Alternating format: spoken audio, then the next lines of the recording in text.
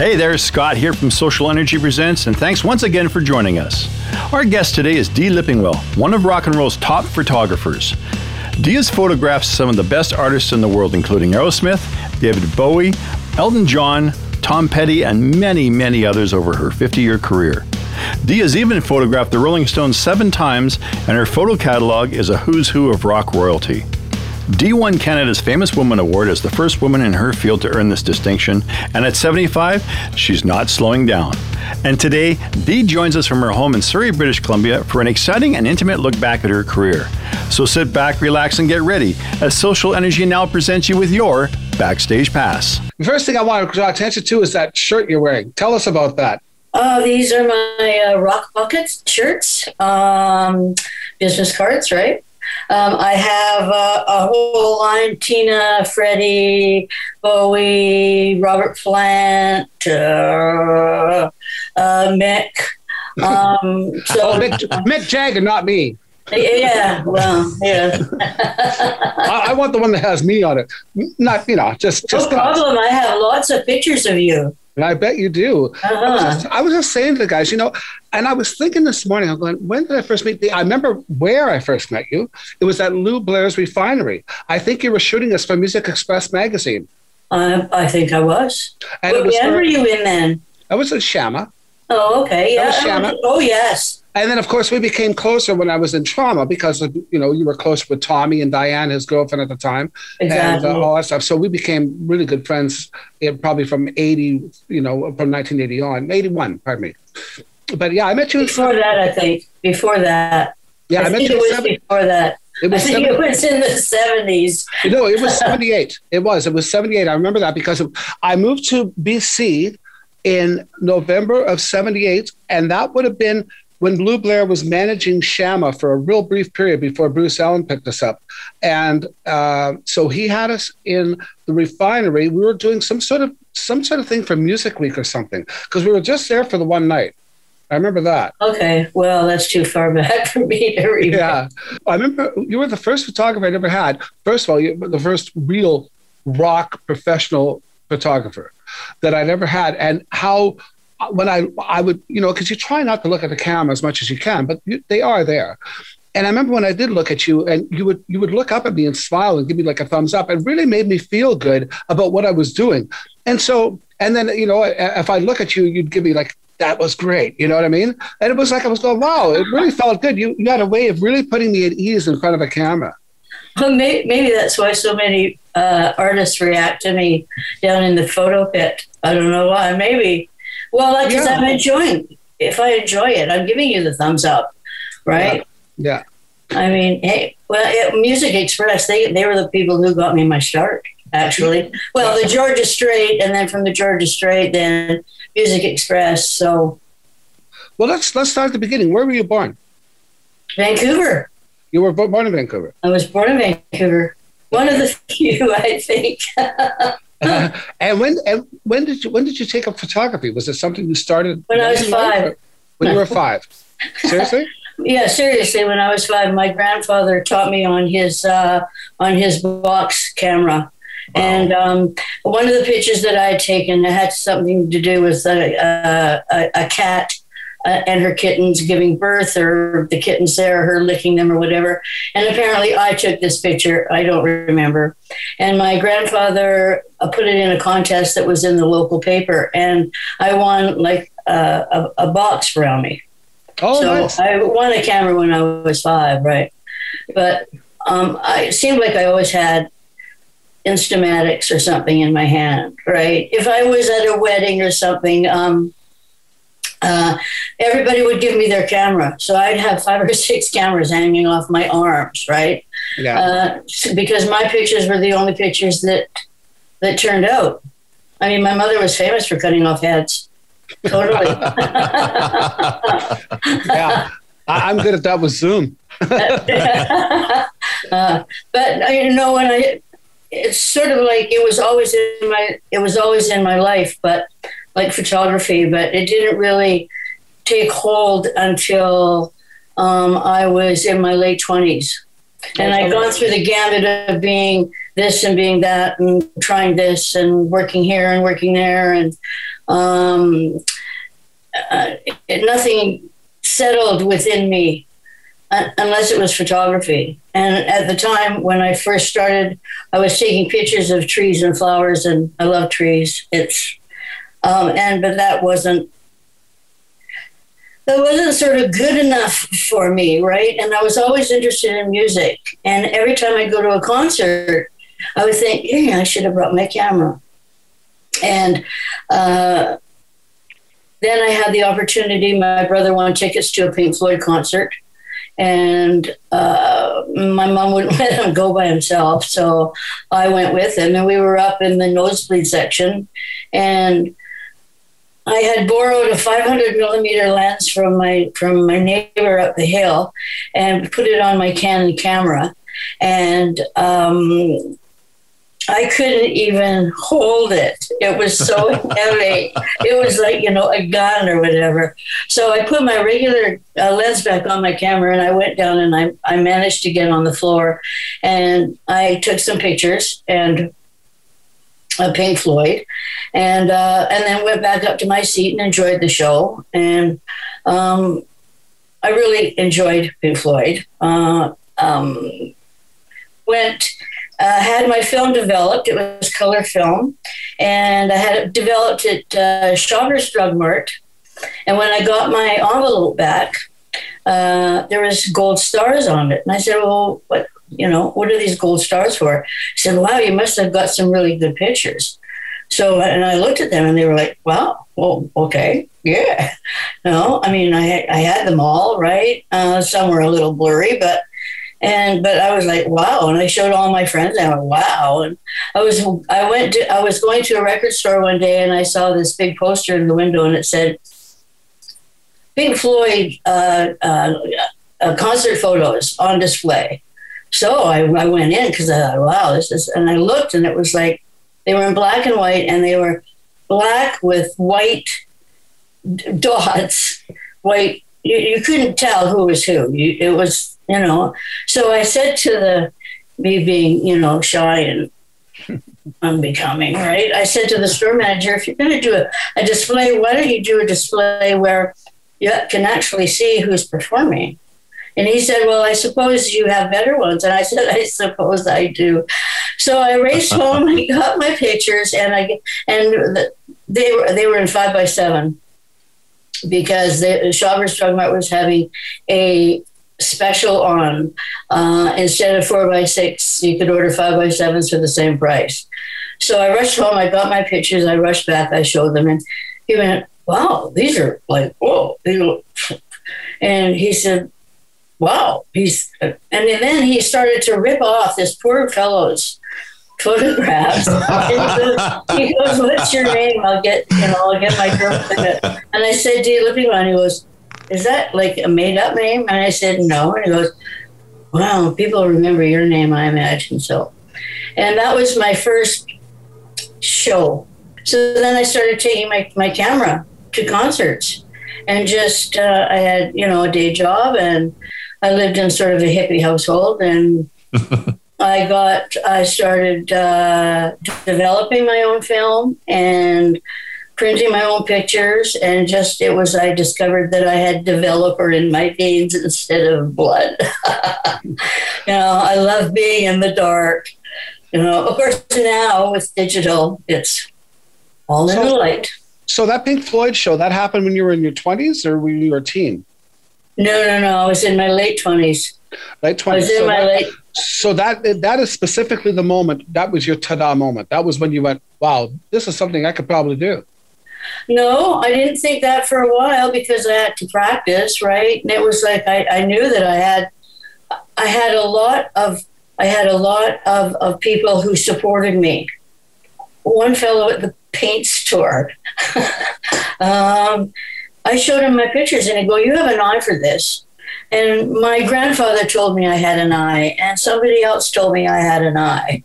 You have to have an eye. You have to. And I said, well, I just shoot and take what I feel.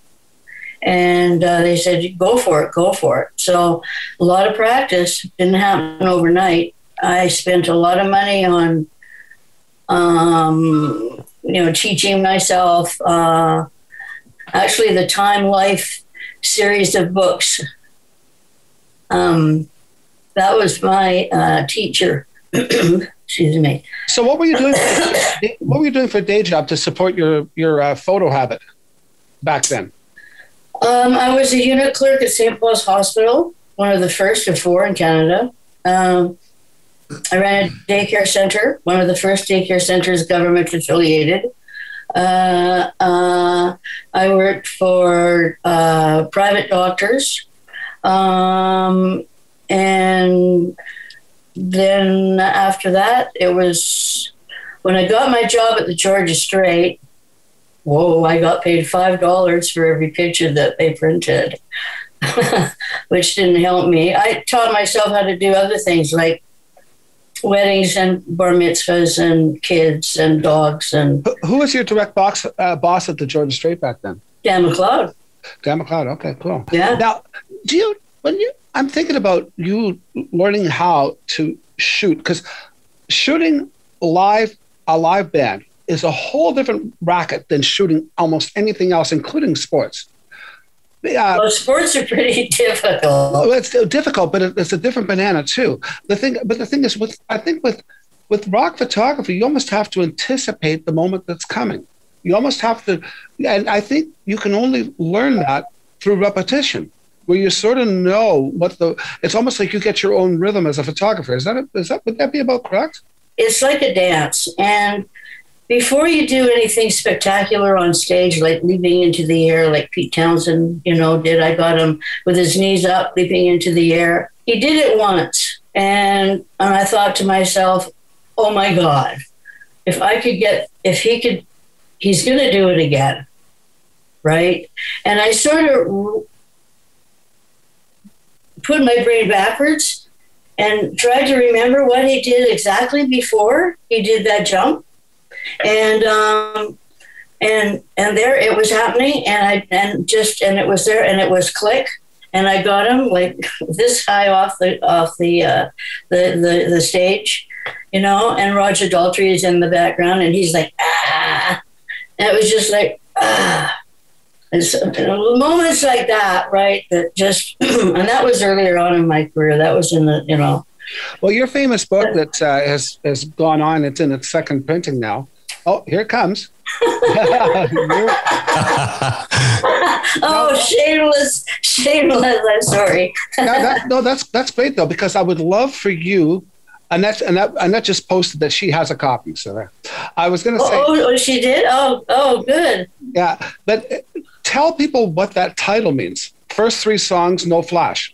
Because most people don't understand what the title is, but it's pretty much an industry standard. Yeah, and nobody knows who started it. They think it was somebody in England, but nobody knows for sure. All the excuse that was ever given to us over the years. Okay, at the beginning we could shoot as much as we wanted, right? And then all of a sudden, in the late 70s, it was like first 3 songs, no flash, and we said, why no flash? Because sometimes the lighting was pretty poor, right? It wasn't like it is now, right? With the wattage, etc. They said, well, if you flash the performer, it might hurt his eyes and he might fall off the stage. It has been known to happen. Yeah. But it's usually not the flash that does it, I don't think. Well, I don't know. But we all thought that was, all the photographers thought that was pretty funny. So was that an edict by the band's management that came out and it became an industry sort of thing? Yeah, it just it's one guy did it and then everybody else did it. First 3 songs, no flash. And so now photographers are allowed in what's called the pit. That's right up front. That's There's always the fence that holds the crowd back. There's always that area of about maybe, it could be anywhere from 5 to 10 feet maybe, deep, where the photographers are allowed to get up close and personal with the stars of the show. And you're only allowed to be in there for, like you say, First 3 songs. First 3 songs. And how does one get to a level where they're allowed to be in that pit? Well, you have to be affiliated with a newspaper, magazine. Yeah, you have to be affiliated with somebody who's going to actually print that picture. So when you first started at Georgia Strait, that was your press pass to get into these shows up front, correct? Yeah. Okay, and then from the Georgia Strait, I guess you had enough success that Keith Sharp, who was the managing editor of Music Express magazine, and still is. Yeah. I think it's still kind of going online. It's online, yeah. Yeah, and he must have approached you thinking, well, this girl's got a talent here. He approached me. He came out to Vancouver. He asked me to show my portfolio, right? Which, was like, oh, okay, well, okay, no problem. I came out here. Keith is a weird guy. I was sort of hesitant to be affiliated with a newspaper that was in Calgary, but I thought, well, there was not going to be any, the Georgia Strait wouldn't care and they didn't care. And it was actually Connie Coons, Keith's partner, who talked me into it and got me out to Calgary. And probably that's when I shot you. Yeah. So now, because if I met you in 78, when did you start with Music Express? Would that have been around 76, 77 in there? Oh, God. I think so, yeah. Yeah, because it wasn't old. I know Music Express magazine, I think it started around, I don't know when it started, but I remember it was quite popular in 76. And I remember we used to look at it because it was basically Canada's Rolling Stone magazine. Yeah. And generally the only time a band would get the cover is if they were like either a huge Canadian band or international stars. And the only time they would get an article done on them was if they had a record contract. Yeah. Shamma got a full-page article by Keith Sharp in Music Express magazine. And here's the God's honest truth about that. Yes, Shamma was a good band, and it had a lot of good things going for it. However, the night that he came to see us, we had talked him into coming to see us and gave him a bar tab. At the same time, he had a huge crush on my wife, Joanne, at the time. And I really think that we got that full-page ad because of his crush on Joanne. I swear to God that helped. I don't doubt it. I don't doubt it. I'll have to do an interview with Keith and find out the truth. See if he remembers that. He may not even remember at this point. But what was your tie-in with Trooper? Because you were friends with everybody in Trooper. Was it just because, did it start because of your photography and you became friends that way? Because Trooper was sort of they were like your home base band. Were they not? Oh, yeah, I got my first photo pass to Trooper. And I fell in love with everybody in the band. Not really, but Yes. I mean, they are wonderful people. Every damn one of them. You're right. Yeah. And I guess I think I was working for the Georgia Strait at the time. But I know it was my first photo pass. My first actual photo pass where I was working for somebody and not sort of in the crowd and getting my pictures from not within the photo pit, right? Mm-hmm. And then I did some shots of them backstage, and I guess it was Sam Feldman. I'd taken a ton of pictures, and I printed them all out, and I took them to Sam Feldman's office. That's when he was still. He was obviously still at Bruce Allen Talent. Yeah, Bruce Allen, Sam Feldman. And if you talk to Sam, I'm sure that he will tell you this. He had at least 50 8x10s that I'd blown up in the darkroom, and so I brought them in, and he's taking and he's looking at one picture after another, and he's not saying anything, right? He's just looking, right? And he said, well, what do you want to do with these? And I said, well, I don't want to sell them, I guess, right? And he said, well, how much do you want? And I had no idea, right? And I was sort of in awe of being in the office, right? And I said, I don't know, $50. Okay. Ridiculous, right? He got up out of his chair. He walked out of the office. He told somebody, I think it was Ingrid, who was working in there at the time, "Oh, these are the best goddamn pictures I've ever seen, a trooper. My God, and she only wants $50 for them. Quick, write her a check." You didn't say each. Well, I should have, but after. And so then they sort of hired me, and I remember they were doing something, an award show or something at the Bayshore Inn. And I was there. They were arriving in the limo, and I was there taking pictures. And this woman stepped out of the limo and just her dress swirled, and I just snapped a picture of her. And that was Tommy Stewart's girlfriend, Diane Tanchak, turned into my lifelong friend.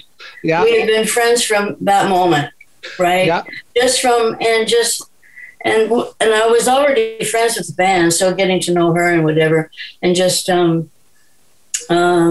great guys. I love them to death. That's Diane Tanchak. I have not seen her since I was in trauma, so I think the last time I saw her was probably 1984. Oh God, isn't that weird? Well, she still looks the same, except now she's blonde. Oh really? Oh, okay. Well, she went sort of gray, so she decided to go blonde. Yeah, I'll be doing that next. Oh yeah. So I was going to say, so I want to get on. I keep noticing the Tina Turner thing on your Rock Pocket shirt. So what do those sell for, and where can people get them? They sell for $30. Wow. Right. Yeah, I have. Is that that's the shirt in total? Yeah, this is the shirt that it comes on. It comes in a V-neck shirt, right? Or you can get a crew neck shirt, and they're $30, and you'll cause people to go, "Who's that on here?" I have people looking at my breast all the time. That would be $30 Canadian. Yes. Okay. Yeah. Yes. Annette wanted us to make sure that we made that, because this will be going out internationally. So wow. we'll have links all down here so people can link to your book, which is amazing. Everybody. I mean, I've looked through that book. I don't have a copy, sadly. I've got to get one. But everybody, what? every time I haven't. I just haven't. Well, for one thing, I haven't seen it, and I've never thought to order it online. My bad. Oh well. But I do have friends that have it. And I'll make sure that I send you one. Who else wants a copy of the book? Absolutely. Hands up. That says you signed hers, so I guess the competition's on. You have to sign ours too. I sign every one. The whole thing about I self-publish because publishers didn't know what to do with me. They didn't know if people would be okay. This is the line that I got when I tried to sell this book to a publisher. Do you think people will really be interested? Oh my God! Yeah. Wow. Yeah, and people that had promised to publish said, "Well, we don't really know. We don't really know how to market you." And I went, "Okay." And so I didn't do the book to be rich or famous or whatever. I did the book because people asked me to do the book after my first book came out, which was just photographs. People said, "Did you meet these people? Like, did you meet Rod Stewart?" Yes. Did you meet Eric Clapton? Did you meet Mick Jagger? Well, sort of, yeah. Well, what happened? And I was like, sort of some funny things happened. And I started telling little stories, and people say, "Whoa, write it down, put it in a book." So it took a lot of years to get it together, but it's just sort of a goal. And then, of course, now I'm working on my third book, which has only taken, I don't know, let me see, 2009 to 2021. It's about the American Music Festival, and it closed in 2009. And I I've been promising, so now I'm working on that too. So you're doing a book on the Merritt Mountain Music Festival, which was probably Canada's premier country music festival for a long time. 17 years. 17 years, yeah. They had every major. I mean, they had Keith Urban playing in the afternoon. Nobody even knew who Keith Urban was. Right. Wow. Early Dixie Chicks. I mean, they had Johnny Cash, George Canyon, Pam Tillis, Loretta Lynn. Oh God, the list is horrendous. I should know. I've spent the last 6 months going through thousands and thousands of pictures because for 17 years, myself and my husband were the staff photographers. So we shot everything. We shot the beer gardens. I shot you, Mick, on the beer garden stage numerous times. Right. Everybody thinks that the beer garden stage is like a beer garden, but the beer garden stage was actually a concert stage. Oh yeah, totally. The beer garden stage was almost as big as the main stage. It was. Yeah. It was. Yeah. And I mean, on the beer garden stage alone, there was not only yourself, Mick, but there was Sweeney Todd. There's Doug and the Slugs played several times. Nazareth was there. Chilliwack played several times. Jim Burns. I mean, so it's almost a historical book. I mean, I finished putting the pictures together on the pages for 1993 and went, oh my gosh. I'm going to have to edit this down, so I only have a certain amount of pages that I can work with, right? Are you privy to tell me what led to the end of Merritt Mountain Music Festival? I know there was a lot of politics involved, but what were they? Are you able to say? Probably financial. It was a financial situation, I believe. It certainly did a lot for Merritt, BC. Because that you walk around that town, they've got a walk of fame of all these incredible country stars that have appeared in Merritt. It's like, and it's a little wee town in the middle of nowhere in BC. Yeah, beautiful place. It's the what is their official title? They're the country capital of Canada. Yeah. Right. And that's wonderful. I wish that I think that they're putting out some sort of publication, if they haven't already, about their Walk of Stars. Mm-hmm. Walk of Stars. The Walk of Stars, and then Michelle. I forget her last name, Doherty. She's done all the murals around the city. Oh. So there's all these murals with the walks. I mean, and they're everywhere, right? So a whole book could be dedicated to that. You'd think that the city would somehow embrace it and keep that going somehow. Oh, well, I think they tried. Yeah. I think they tried. Like I say, I think it was financial. I think government, gambling, greed, it's, and it wasn't winding. Yeah, it was winding down a little bit in the 17th year. It was sort of getting a little bit too rambunctious, too whatever. Well, I know that it became quite a, what would you call it, for lack of a better term, a piss fest, where generally people just spent the entire time drunk, like drunk out of their minds. Yeah. To the point of where you couldn't even talk to some people. They were just literally comatose drunk. And there must have been something that had gone on with that. Maybe perhaps it wasn't self-policed properly. They probably didn't want to bring heavy police protection in because that takes away from people's fun. Right. But what also takes away from people's fun is people that are having too much fun.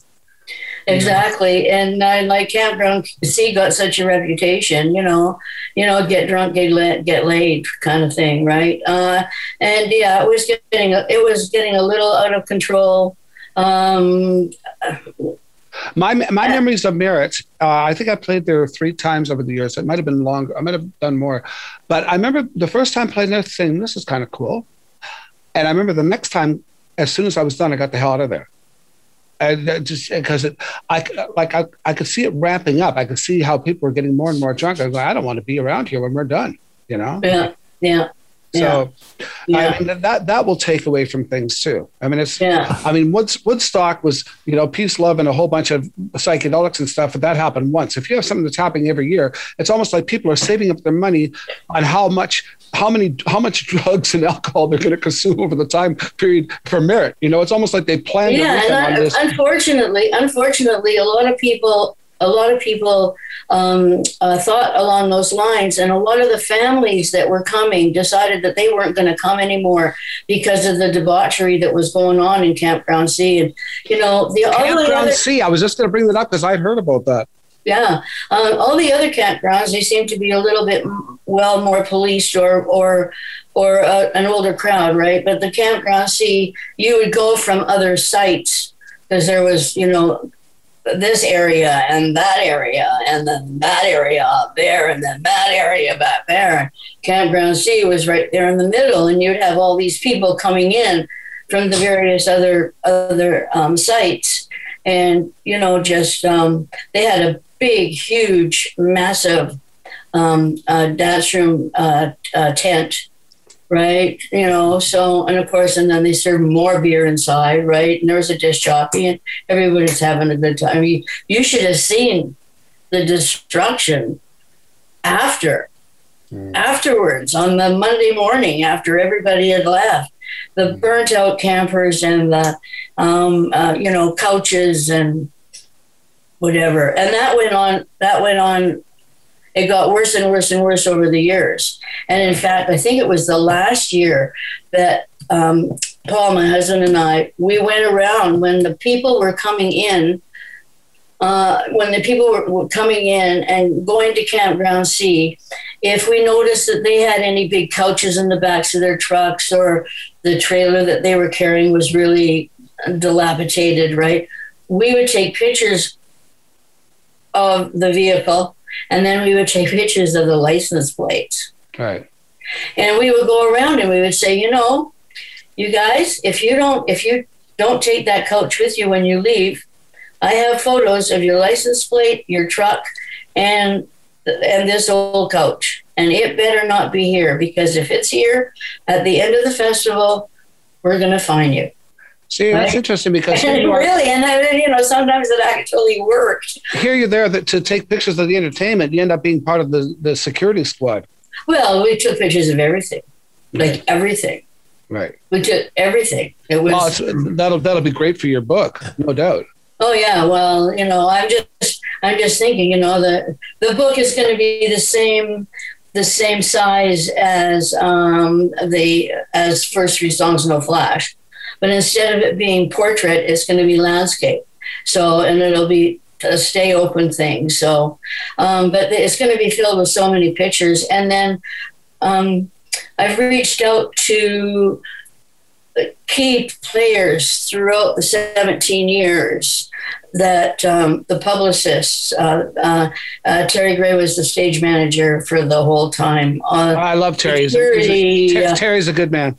Yeah, all those people. So I've reached out to them to get their sort of a synopsis on what they thought, what they did, maybe a funny story to insert with some of these pictures, because we have to have some text. Scott, and I'm not a writer. I'm not going to say, I'm not going to put any of my feelings down.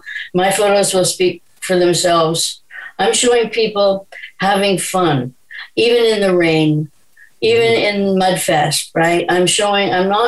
There's a couple of risque, like when they had the topless girls being tattooed naked, and they were quite lovely. But I didn't want to focus on the bad things that happened there. Right. Scott wanted to ask a question. With the closing of Merritt, is that where Lake Town sort of took over, where they tried an entire different process here? Because I know here on the island we have the Lake Town Ranch, which now has kind of taken over as, like, I think the lead country and rock festivals for BC. Is I've never heard of it. How long has it been going on for? Several years. And what they have is they have a huge main stage, all steel.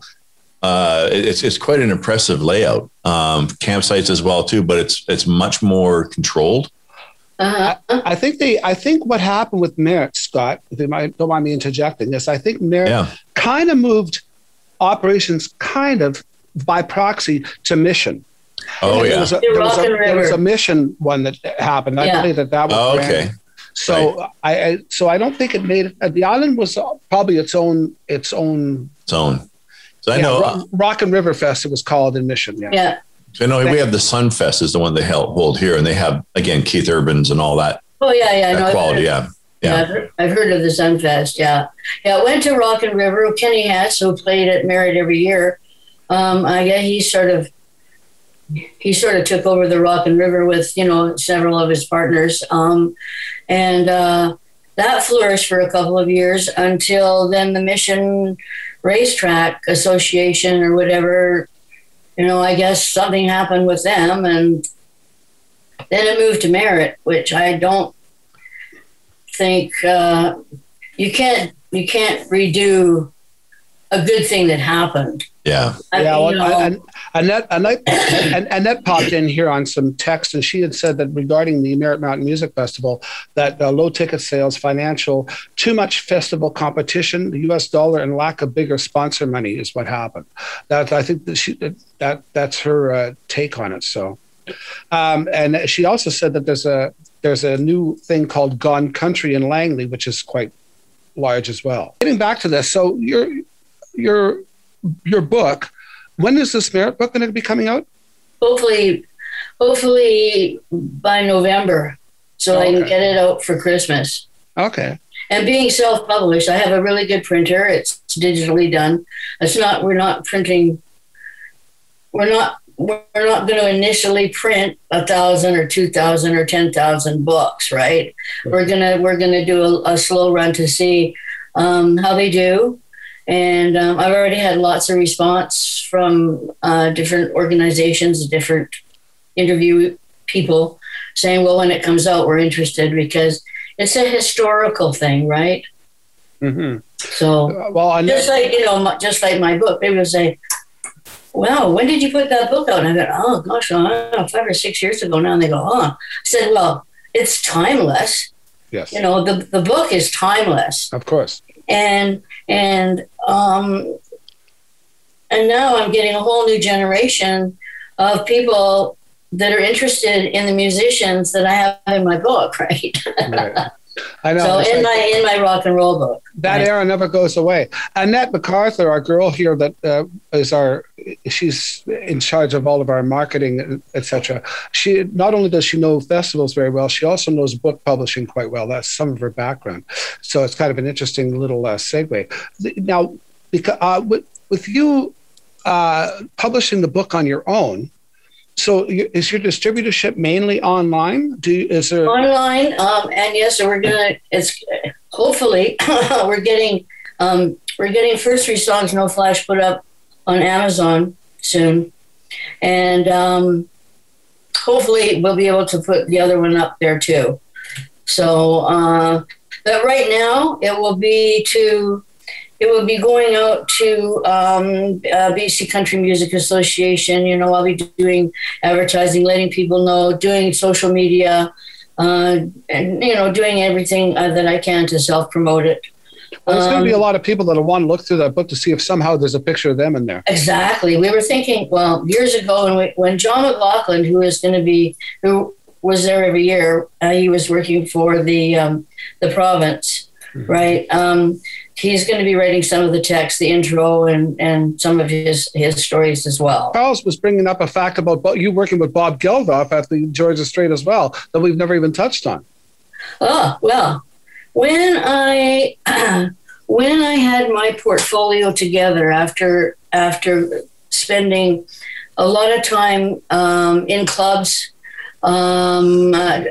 perfecting my craft, as whatever. I had a pretty nice portfolio together, and so I went to the offices and I knew about the Georgia Strait, And I used to read the Georgia Strait all the time. So somebody said, you should go and apply to be a photographer for the Georgia Strait. So I said, okay. So I went to the Georgia Strait offices, at the time were in Gastown, and they were through a porn shop. Really? Right? And then you had to walk through this porn shop to go upstairs. The stairs were like this wide. And it was dark, and it was like, So I go in. I have a meeting with the editor, who happens to be Bob Geldof. That's amazing. Right? And he sits and he looks through, and and I'm going, oh God, this guy, right? He's like, wow, he's a mess, But and he's not from this country. So he has this wonderful accent. So it's like, oh yes. Bob says to me, well, I can see that you have some talent, but you can't just work here and be a photographer who goes and does the concerts, right? And you have to be serious. You have to know other things, right? So he said, so go practice. Show me something else.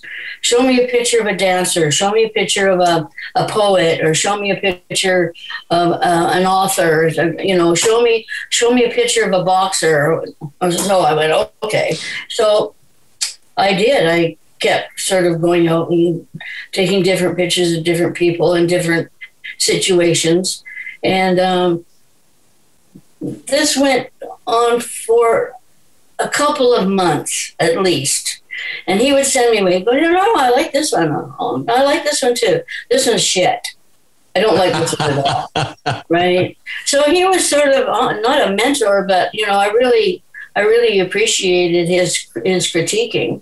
And so I remember the last time that I saw him, I was sitting in his office, and he goes, well, I think you've come far. He said, I have a shoot next week. He said, but I don't know yet if I'm going to send you.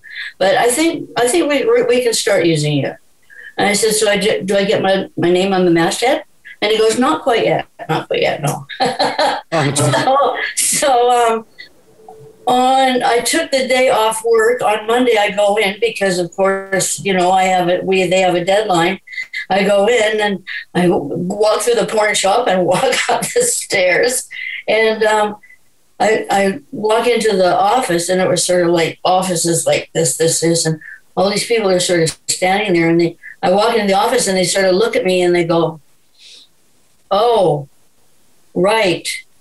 You're here to see Bob, right? And I said, yeah. Bob's not here.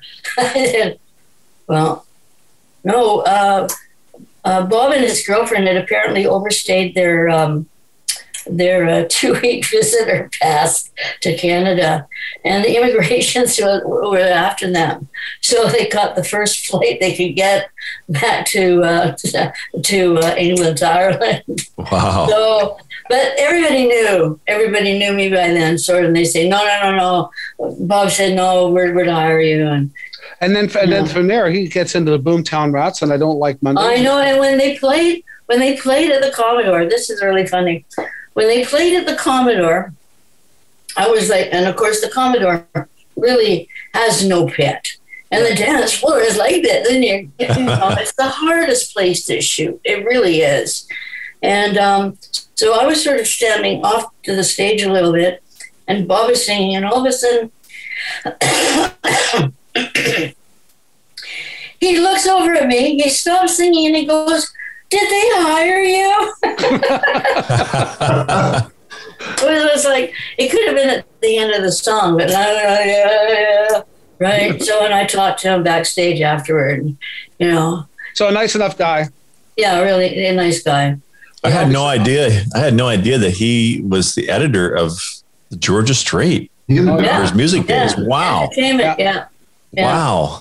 And he's gone on to be Sir Bob Geldof, and obviously he's got his own opinions, and he's a pretty strong-minded guy. There's no two ways about it. Yeah. Well, he's had so much trauma and whirlwind and everything around him, Yeah. I mean, but yeah, good guy. Even the controversy with the Africa fundraiser. The Live Aid. Live Aid. There's just been a lot of controversy. I don't need to go into at this point, but it's a lot of it good, but some of it bad, because you're always going to hear some bad news about that stuff. But there was a question that was posed for you, if you don't mind me asking, and one of them is: which artists have reached out to you over the years to thank you for your work? And have the artists ordered copies of pictures, maybe used them in album artwork that you weren't expecting, all that sort of stuff? Yes. I probably could count on my hands the amount of artists that have actually called. I've had lots of interaction with management, et cetera, right? Which is as good as right. Yeah, they have their people. They have their people, but Tina Turner is a special lady. She requested me twice for her book tour and for her album release that she just did. Media here in town, right? So that was cool. Let me see. Tom Petty.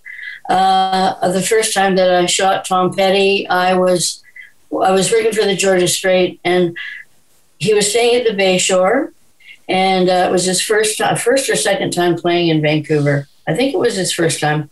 I always arrive early, and there was supposed to be the Sun, the Province, the West Ender, all the little local rags were going to do a photo shoot with Tom Petty, and they'd scheduled all the live interviews, the TV and the radio interviews. So the photographers were last, and so I get there. I'm about half hour early, and for some unknown reason, all the interviews have stopped. I've finished. Right? So I'm sitting there, and the guy comes up and he goes, "Well, photographers?" And I go, "Yes, that's me." And he goes, "Well, where are the rest of the photographers?" And I said, "Well, they're not supposed to be here for another 20 minutes. And he goes, "Well, we moved everything up, so they're not here, so it's you. So there you go, get in there with Tom." Wow. Right? So I get into this room, right? And Tom says, "Well, where's the rest of them?" And I go, "Well, the time got moved up." And he goes, "So, wow. Okay." So he's sitting there and he goes, "Well, what do you want me to do?" And I went, "Well, I have no idea, because usually I have the other photographers when I'm doing something like that, and they're all saying, 'Tom, look here, Tom, look there,' whatever." So it's like, you sort of get different expressions that the artist is putting forth to different photographers. But when it's a one-on-one situation, it's, so I said, "Tom, look at the hand. Look at the hand. Help me." So he puts his feet up on the desk, and he's got these cowboy boots on.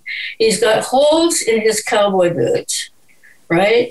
And there's a rose in a vase, and he takes the rose out of the vase, and he just sort of holds it up, right? And he's got these cowboy boots with holes. So I just like click, click, click, and he started to laugh, and and we had a little chat, and then the guy came in, and it was like, he said, "You done?" I said, "Yeah, I guess so." It was like, whoa, okay. Then from that tour, when I sent the pictures to the management, because management gave me a card. I always asked for a management card, and I would send pictures out all the time. I must have spent thousands of dollars sending pictures to management.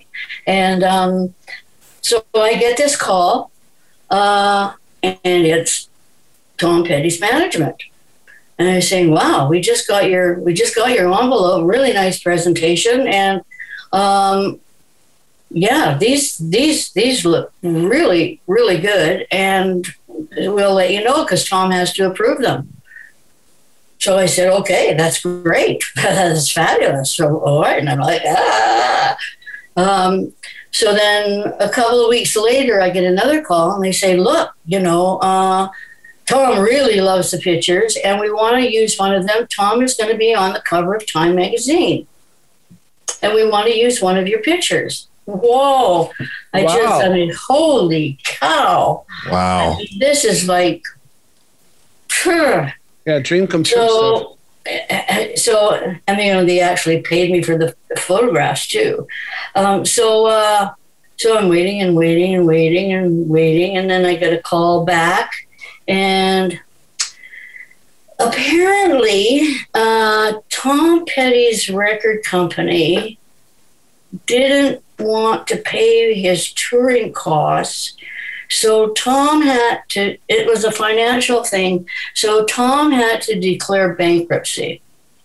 And Time magazine decided that they couldn't put anybody on the cover that had just declared bankruptcy.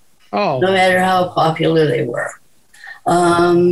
So what I received out of that was a really nice red satin jacket. I should have thrown it over the back of my chair, right? A red satin jacket, touring jacket, with Tom Petty and the Heartbreakers right on the back. You know, that's probably one of your first big moments. Well, when Cliff Richards, when his tour was canceled at the Coliseum or something, he held 2 concerts at the Italian Cultural Center. This is years and years ago. Really? Wow. Yeah. So he had 2 sold out shows at the Cultural Center. So I went and I shot the first one, and then the first show was on like the Friday night, and then the second show was like a Sunday night. And I think he actually did 2 shows on Sunday. Anyway, so I went into the darkroom right away because he is just amazing, Cliff Richards, right? He's just amazing. And I'm wondering how many people will know who he is. I dropped. He's part of rock royalty, and he did have a huge resurgence in the early '80s. Yeah. So I dropped the photographs off at the hotel for his management, right?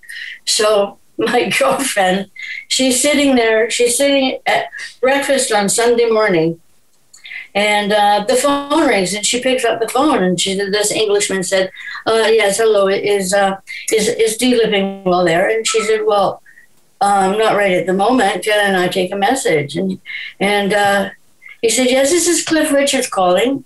And she goes, "Oh, yeah, get out. It is not. Come on. I'm not going to fall for your jokes," right? And he goes, No, really.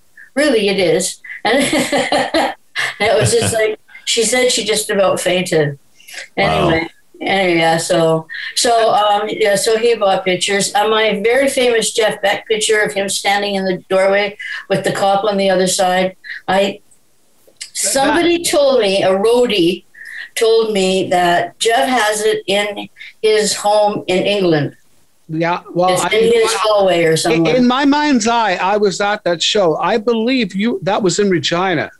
No, that was in Vancouver. Because in my mind's eye, because I remember he was on tour with Jan Hammer on keyboards. Yep. And I swear to God, we went to see him. It was either in Saskatoon or Regina, in some arena, and I swear to God you were there, and that picture was taken backstage there. I swear to God it was. But I could be way off base. Taken at the Agrodome, the Cow Palace, right? Wow. Yeah. See, that's that. My memory is you were there, because I'm sure I'd seen you there. It was just before we moved to Vancouver. Actually, we might have already moved to Vancouver. Regina. No, I don't think so. Yeah, well, interesting. Well, it's interesting you talk about Cliff Richards calling you, because there's a really famous story. Do you remember Amanda Marshall, the great singer? She had a quite a career. She had this thing, Amanda Marshall, and every song, and she would do that. Right. Yeah. The whole time and it was just a song like Joe Cocker, right? Joe Cocker. When I first saw Joe Cocker, I thought he was a spaz. Oh gosh. I know it was he. Well, everybody did. Everybody did, and I think that made him more popular. That probably boosted his popularity more than his voice. Yeah, but the story about Amanda Marshall, she was playing. Her album had just come out. Now Elton John had, and he still does this to this day. Every week he will go to a record store and buy up everything new and listen to it at least once. And he does it. He religiously has done that. He's always on top of what's going on musically. It's an Elton John trait. So there's Amanda Marshall playing at Wild Bill's Saloon in Banff, Alberta with her band. Her album had come out. She's just starting to tour the album. And it's sound check. And she's in the Wild Bill's. And there's a phone call. And the bar takes the call. He said, hello? Yes, is Amanda there, please?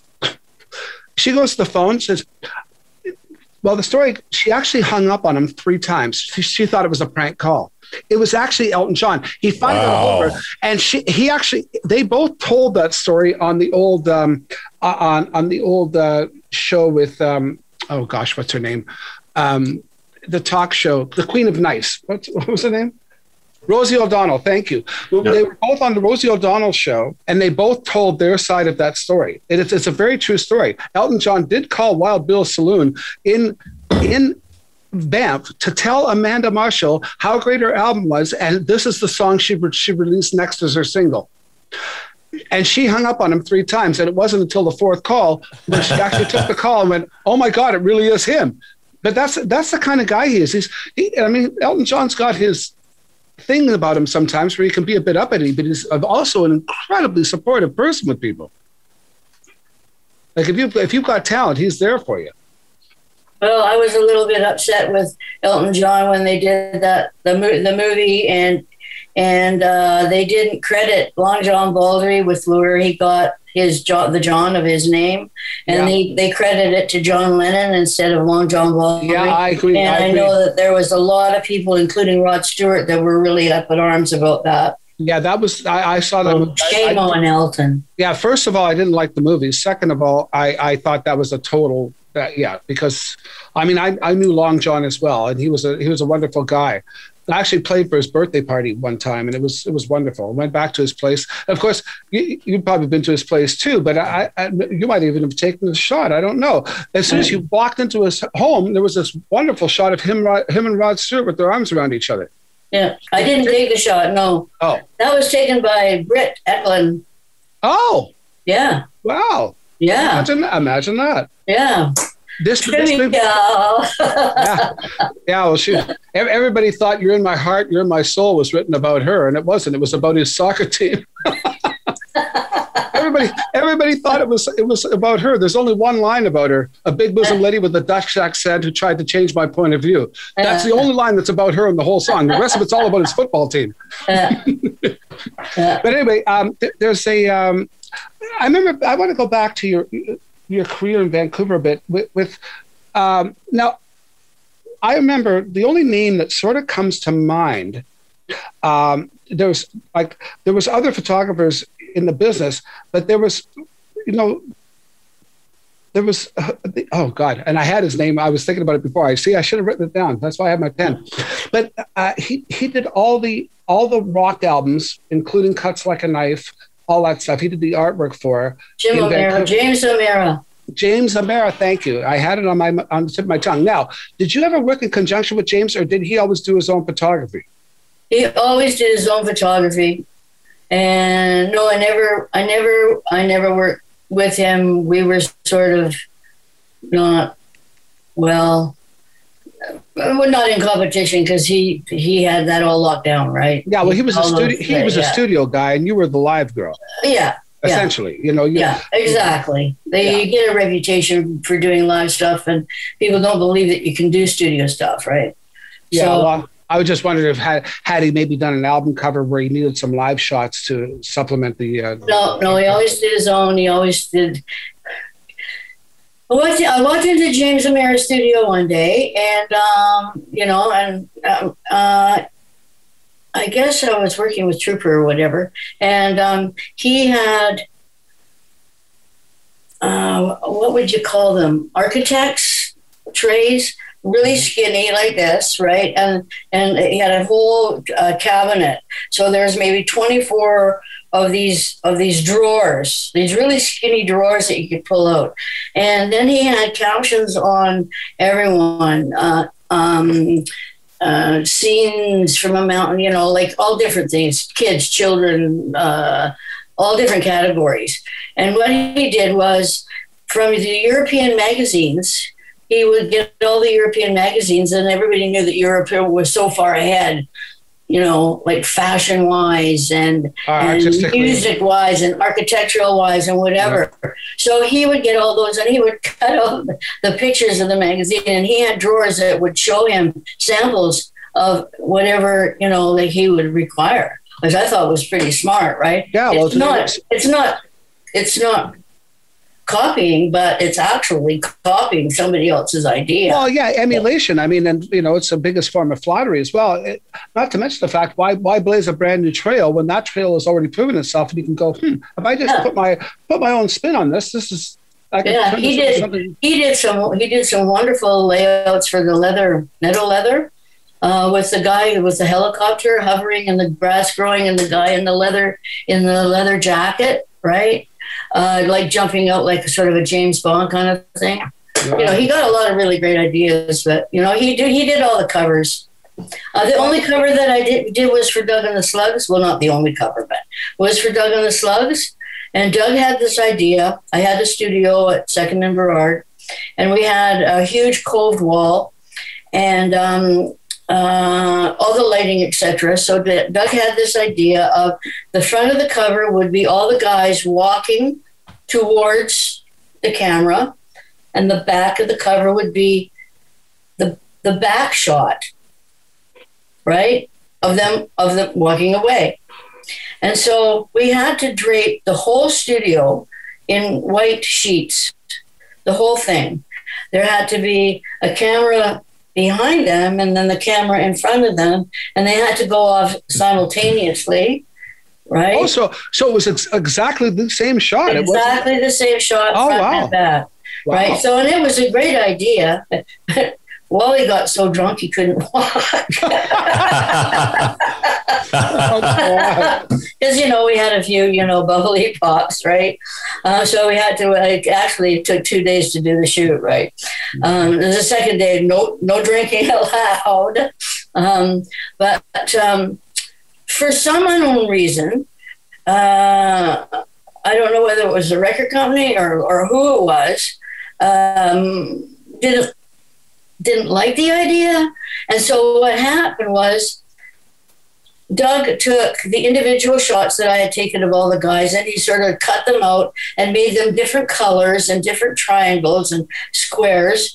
And that turned out to be the cover. So, and it was really disappointing because his first concept was brilliant. So that's one of the only, aside from the Jeff Beck picture in the book, that's one of the only photographs in the book where I actually show a studio shot with Doug and the Slugs, right? Because, you know, I had to. It's so bad. It's so sad because Doug Bennett was certainly a rock and roll casualty, you know? Oh. The man had so much talent and so much potential to go on with that talent. And, you know, I remember we did a gig in Regina with Randy Bachman. And Doug and the Slugs backed us up. And it was a new Slugs band because the original Slugs wouldn't play with them anymore.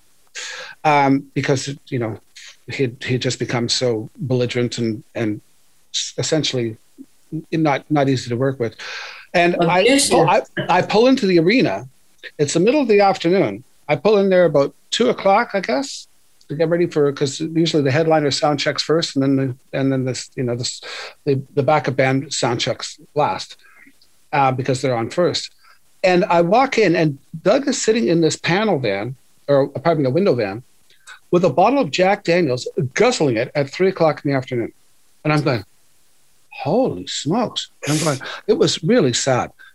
That night, as we're in the back dressing room, it's a hockey arena, so, you know, you can hear everything going on, echoing around. And there's Doug Bennett talking to the audience in Regina about how awful it is to be playing in Regina, how he thought he'd never have to go through this bullshit again, how Regina was just the worst town on earth, blah, blah, blah, blah, blah. And Randy is looking at us going, what is this guy doing?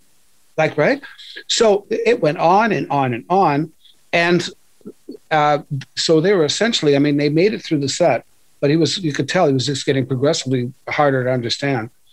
And we went on. All Randy had to do was say, hey, it's great to be in Regina, the place where I wrote these eyes. Wow! You know, and right away we had him eating out of our hands because he had just insulted that audience for the full 90-minute set. Wow. Hour set, pardon me. Wow. Unbelievable. But, and of course, it wasn't long after that I heard he'd passed away. He was staying at the Well, Balmoral he drank Hotel. himself to death. Mm-hmm. He had health issues, and instead of not drinking, he drank himself to death. Yeah, well, I think most of the people, like everybody, they were just so angry with him, mm-hmm. right? I mean, it's such a waste, such a waste. But yeah, and I guess he was living at the Eldorado Hotel there on Kingsway in Burnaby, I think.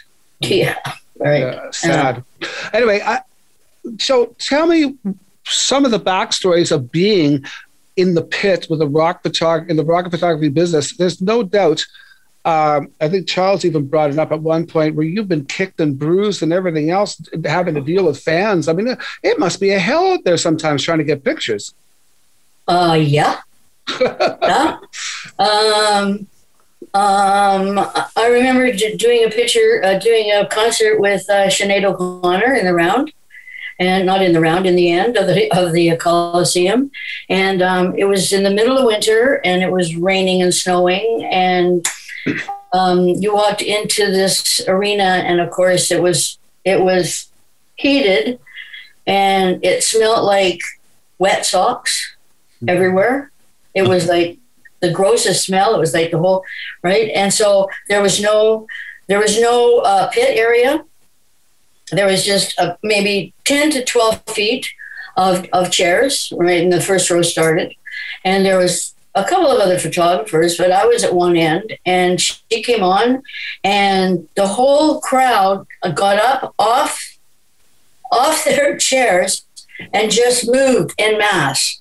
And I was carried en masse right up to the stage. I was like right there at the stage. And my husband thought that I was being crushed, right? He feared for my life, right? And I just grabbed, never mind 3 songs, never mind anything. I grabbed what I could, and like one song, and then it was trying to get out of there. I wasn't hurt or anything, but, the smell was overwhelming of all these wet woolies. When I shot the Rolling Stones in Buffalo, I had to, the Buffalo story is the whole story. It's like, go ahead, we got time. Shuffle off the Buffalo, right? I can't even remember what year it was. It was like, so the Rolling Stones are playing in Buffalo. So Music Express, I beg, Keith, Connie, please, right? So I fly out to Toronto, and then Carrie Duell is the writer, and myself and my girlfriend and one of Carrie's friends, we shuffle off to Buffalo, right? We've got our passes and everything. So in the meantime, there's this massive storm, and the stage has actually moved 6 inches, right? We get up to the back, well, we don't know at this time. Excuse me. It was moved 6 inches. Why? From the wind. Oh my God! Wow! Yeah, there was a storm, and it had moved like 6 inches, right? So what we didn't know at the time, we were at the gate waiting to get in at the press thing. We had all our credentials, everything was fine, and everything had been canceled. All the press credentials had been canceled. We'd all been given seats. No photos, no pit, no nothing, right? So it was like, no cameras. So we go back to the car, right? So I undo my lens. I take my camera gear out. I put my camera down my front of my shirt. I put a lens in the back. Feel like I'm toting a gun, right? And I've got another lens down this sleeve, and that's about it. So we go in. They don't even check. I mean, they don't even frisk you, right? So we go to our seats, and George Thorogood, and the storm is raging, right? And the Rolling Stones team is up on scaffolding, and they're cutting down the scrims. They're actually cutting them down because they're acting as a sail, right? These big, huge banners at the top and at the sides. they're acting like a sail, and that's what the stage is actually moving. Now, I don't know if it moves 6 inches, everybody exaggerates, but it was enough for them to cancel all the, all the media, right? So George Thorogood comes out on stage, and he's wearing this yellow slicker, and it's pouring with rain, right? And he's playing an electric guitar. It's like, I'm going, oh my God, he's going to electrocute himself. Yeah. Well, he's about halfway through his set, and he stops playing, and he says, okay, there's 40,000 people here, 50,000 people. If we all collectively think, we can actually stop the rain. We can do it. We can, all of us, right? Well, it was just like about a minute and a half later, because he said, I'm not playing again until the sun comes up. The sun was shining down right onto the stage. It was like a moment, right? And you can see the steam rising from the crowd because everybody's all wet, like this. So he goes off, I managed during the break to make my way down to the front of the stage with all my equipment. So as I'm going there, I'm putting it all together. And of course, the stage is about 12 feet high. I mean, literally. And then the what was to be the photo pit has wood around the front from the fans, and that's about 6-7 feet high. Right, so I can't get next to the board because I can't see anything, right? Because it's all I see is board. So I have to situate myself back, and so that I can actually see the stage to take the photographs. Well, every time the stones come out, right, the girls in front of me, they're just like, Mick comes to this side of the stage, and they're like, oh. He goes to the other side of the stage to put their arms down, right? And I can't see that far. So this happens several times. So, and it's like I cannot get a shot because there's somebody in my way all the time, and I can't back up because everybody's pressing against me, and I feel this like tap on my shoulder. And I look around, and I'm literally staring into a Hell's Angels belt buckle. literally. And the guy looks down at me, and this is a big guy. And he said, looks like you need help. You want to get up on my shoulders? And I went, and I had a flash of when I was at a Paul McCartney concert out in Seattle, and I was on somebody's shoulders, and he wouldn't let me down. So I was a little bit leery, So he said, no, don't worry, because I'm like, He said, my buddies, they'll protect us. So, and I try to look around him, and there's like 3 or 4 other Hells Angels type of individuals standing there going, yeah. So they help me. I climb up on this guy's shoulder, and it's just like, Mick comes running across. It's like click, click, click, click, click, click. And I can feel them being, because they're holding this guy, so he is perfectly steady. And I went, fine, that's great. He goes, you sure you got enough? And I said, I'm positive. And I was only up on his shoulders for maybe 3 minutes, right? Wow. And he let me down. But then I had to find my way through that massive crowd back to my seat. And that's when, a couple of bruised, whatever, I was, I wasn't broken, but, I was jostled and pushed and hit and, get out of my way kind of thing. So, wow. Yeah. Well, Charles says that happened to you in 1981. So that's when you and I, all of us in that trauma gang with Diane Tanchak, of course, and Tommy Stewart, we were all hanging out at that time. We were all besties because we used to see each other almost every week back in those days. Yeah. Yeah. Well, so, I was going to say, do you remember doing our trauma promo shots? Once again, my brain might be failing me, but I swear to God, we did them at Sandy Flett's t-shirt shop in New Westminster. And the reason I say that is because there's There's a picture of us. There was 3 of them we took that day. There was 3 different sets of shots that we used. One of them, I remember holding up these silk screens, and I said, "Hey, can we use these?" And he went, "Yeah." Yeah. And the frames. Yeah. And it was a really clever little shot the way that turned out. It was just because one of those things. But Diane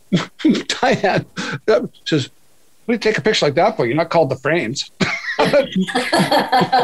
We don't have to be called the frames. It's a cool shot. Yeah, no, it was a cool shot. Yeah. No, I because I remember, was that a Sandy Flett shot in New Westminster? No, Sandy Flett, for everybody back then, he was probably the premier T-shirt guy for all the rock tours that came out of the Vancouver, Bruce Allen's office and Sam Feldman's office. Yeah, and Periscope and, with Craig and all that. Craig's got a great Facebook site. It's fantastic. Yes, I've been on it. I've been in it. I've been on it. Everybody's on it. It's a fantastic site. If you ever, what's it called? Vancouver Rock from the 60s to the 80s or something. Yeah. And it's fantastic. The chats that go on in there are just amazing. I've learned so much about Vancouver because I didn't move to Vancouver until 78. So I've gotten to hear a lot of history leading up to that point. And of course, I've kind of been privy to most of it since then. So. Hey, thanks for joining us. Check out our many other podcasts featuring vignettes and full episodes from a growing list of recording artists and other music insiders. And please like, share, and subscribe to our channel so we can bring you more great content from this and many other shows we're now producing. Available both on podcast and video on demand.